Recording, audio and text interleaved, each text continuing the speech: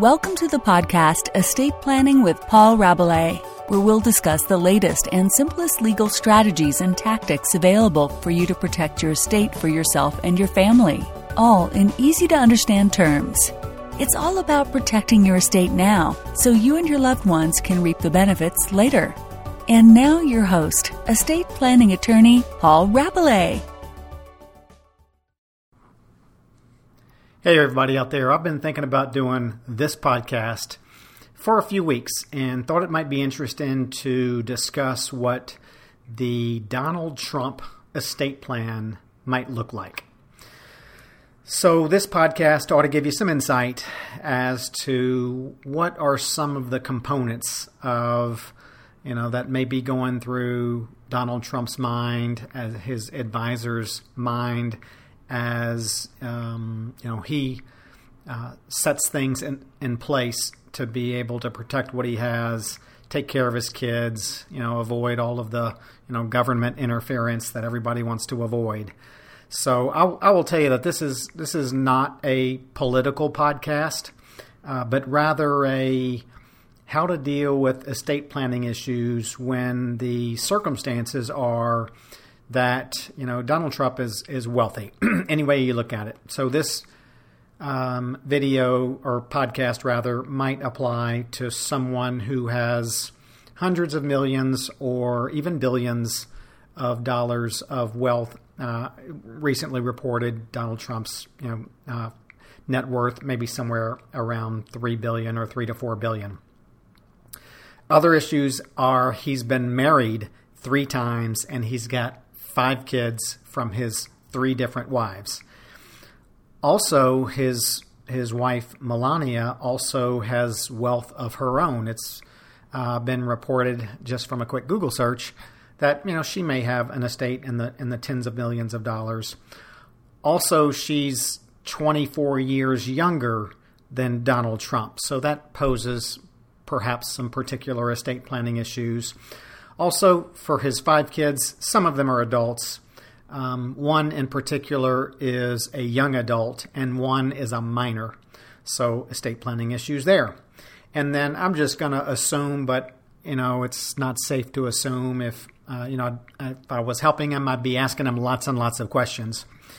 But I'm going to assume kind of his major objectives are to avoid tax, and really, keep what he has in the family. I think maybe he even may have been impacted by, it's been reported that his father, arranged things to try to leave, Donald Trump, a nice inheritance. So maybe Donald Trump wants to do the same for his family. And I'm going to assume, he and his wife have a prenup, so I'm sure that's the case. He's been divorced at least a couple of times, so I'm sure he has that in place. So what's his is his, and what's hers is hers. Okay, so as we get into it, first thing we're going to talk about is, from an estate planning perspective, what is Donald Trump going to do during his lifetime? He's in his 70s. Got to be thinking about this stuff. So because he has so much wealth, he's likely to do what others who have some significant wealth do, is implement a plan that includes some lifetime gifting. Really, it's just a drop in the bucket, but worth going through anyway. Like anyone else, he has the right to donate $15,000 to as many people as he wants to every year. I believe he has 5 children and 9 grandchildren, so that's 14 people. And if Melania and Donald consent to gift splitting, then Donald Trump can give away $15,000 to as many people as he wants to, and Melania can agree to allow Donald Trump to give away, to use her $15,000 annual exclusion amount. So really they could give $30,000 a year to as many people as they want to. Donald Trump could use all of his money and his assets to do that. So when you're talking about 5 kids and 9 grandkids, every year he can transfer $420,000 to those next generations. And the benefit of that is we do have a 40% estate tax.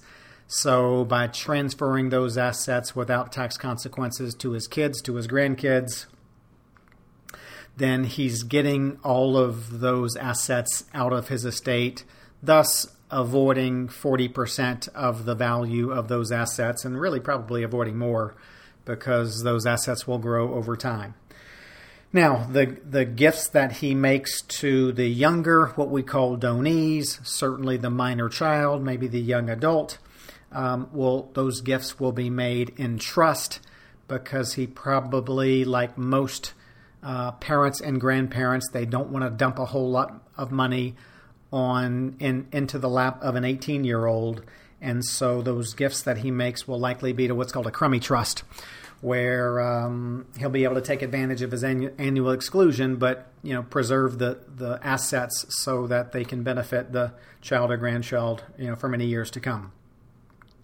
And then there'd be a question as to what will he transfer? Will he transfer cash? Will he transfer real estate interests? The way that typically works is he owns various entities, LLCs, partnerships, and he could transfer small fractional interests in those entities to his children, to his grandchildren, to trusts for his children, to trusts for his grandchildren, and use his $30,000 of gift tax annual exclusions that way. So those would be discussions that would have to be made.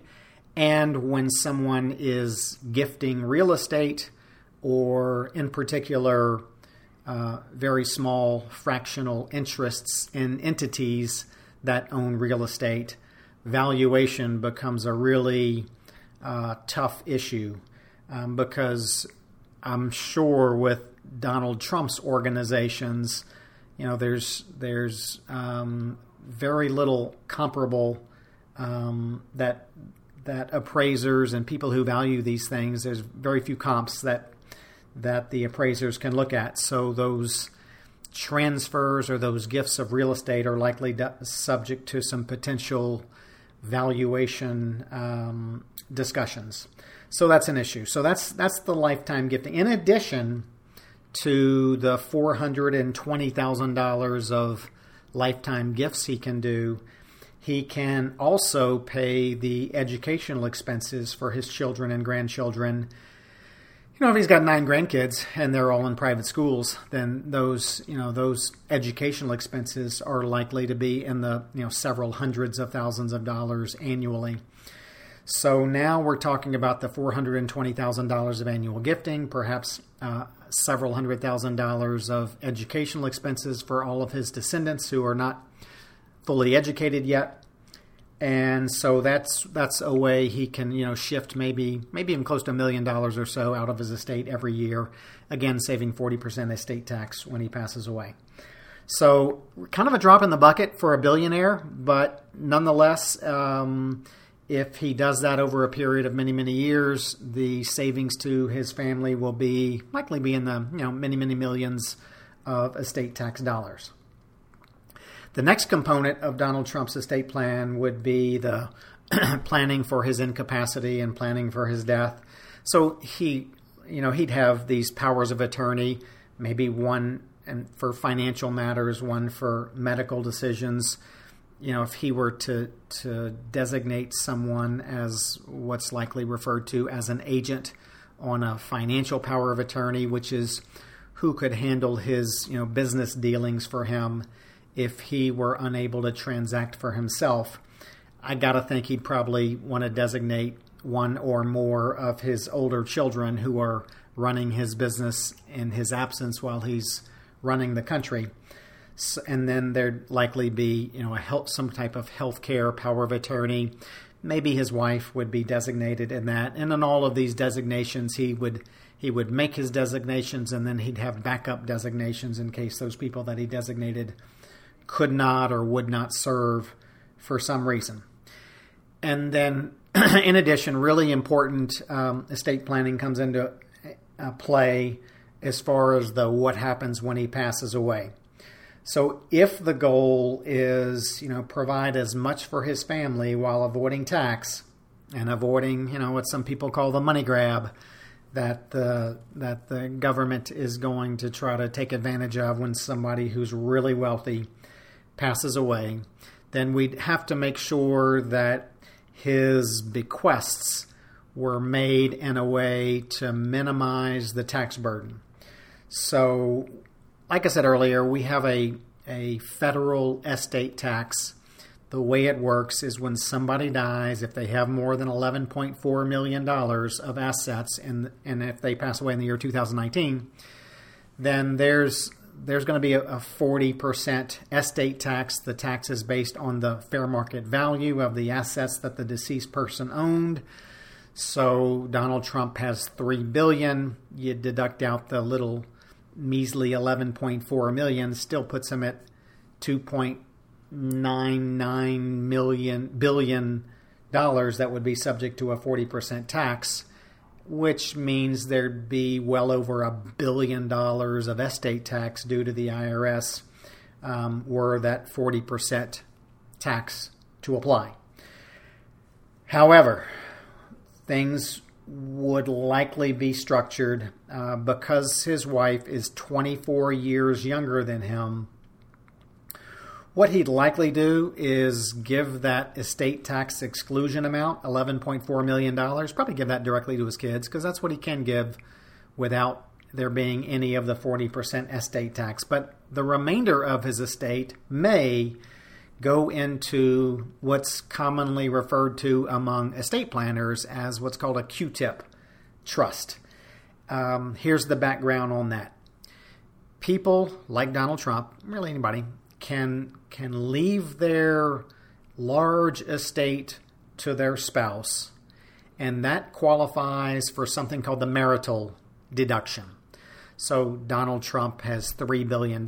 You'd think there'd be $1.2 billion of tax due when he died. However, if he simply leaves his estate to his wife, that qualifies for the marital deduction.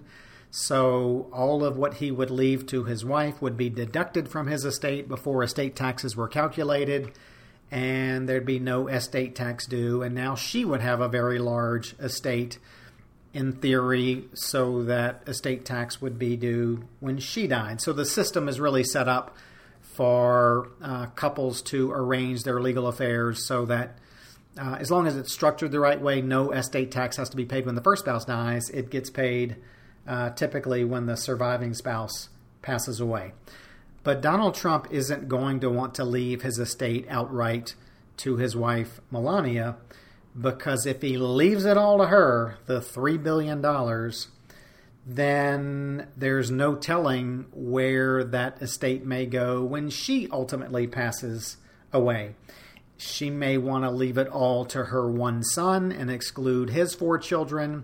Who knows? She may get married again and want to leave it all to her next spouse. So I got to think, Donald Trump is going to want to have more control over that. So he can leave it to a trust, and as long as it meets the requirements of what's called this Q-tip trust, then it qualifies for this marital deduction treatment, and Donald Trump gets to direct where the trust assets go when Melania passes away. Sure, she'll get the income from that trust for her lifetime, but Donald Trump would likely say, I'm going to leave my estate to a Q-tip trust where Melania is the income beneficiary for her life, but when she dies, I want the trust to be for my 5 children. Melania won't be able to direct where it goes, but she'll be able to benefit from it by getting that income for the rest of her lifetime. Okay, so that's what's the kind of necessary arrangement to allow really zero estate tax to be paid when Donald Trump passes away. Now, he'd likely provide that if, especially if his minor child is still young after he and Melania pass away, that it would remain in trust for the minor child and perhaps until the minor child is older and is more responsible. So there's all that typical leaving it to someone who's not a responsible adult yet and providing those protections in place. What we also haven't addressed is if tax avoidance is a number one priority, he could also do like Bill Gates and Warren Buffett have pledged, which is to leave the bulk of the estates to charity, because assets that are left to charity avoid estate tax. But I kind of doubt that he's going to be quite that charitable, because it's been reported that his father took advantage of some legal strategies to try to save as much of his father's estate for Donald Trump, and Donald Trump benefited from that. And so Donald Trump probably wants to do the same for his family. And kind of as we speak, I believe Donald Trump's charitable foundation is being dissolved. So I got to think Donald Trump is going to want to try to take advantage of whatever he can take advantage of to keep it in the family, but still try to minimize or avoid the tax burden. And then it's likely that he'll do all of this estate planning through some type of revocable living trust, perhaps instead of through his will, because if he leaves everything in his name and he leaves it to his wife and kids through his will, then there's going to be some very long drawn-out court-supervised probate process. And Donald Trump would probably want to take advantage of strategies to keep as much of it private, to keep it out of the court system. So real common strategy for families to use revocable living trusts, because things in a trust don't go through that court-supervised process when someone passes away. Donald Trump would have his assets titled in the name of his revocable trust. When he dies, his trust becomes irrevocable, and the trust would have all of the terms to cover all of the bequests that we've talked about here today. So, in summary, people in Donald Trump's shoes, although I don't think there's anybody that's in Donald Trump's shoes, are likely to do a significant amount of lifetime gifting, may perhaps take advantage of paying for medical and educational expenses for their descendants to try to get as much wealth out of the estate as possible. Then at death, they'll likely take advantage of the estate tax laws, which permit married couples to arrange so that no tax gets paid when the first spouse dies. And in Donald Trump's case, that could be a significant deferral of tax because Melania is 24 years younger than him. He could pass away, and then she could live another 30 or 40 years, and so really significant tax, at least deferral. Who knows whether we'll have an estate tax 30 or 40 years from now. So got that going on. And then likely the bulk of the estate left in a trust to qualify for this marital deduction, with Melania getting the income from it. And when Melania dies, automatically going to Donald Trump's 5 children.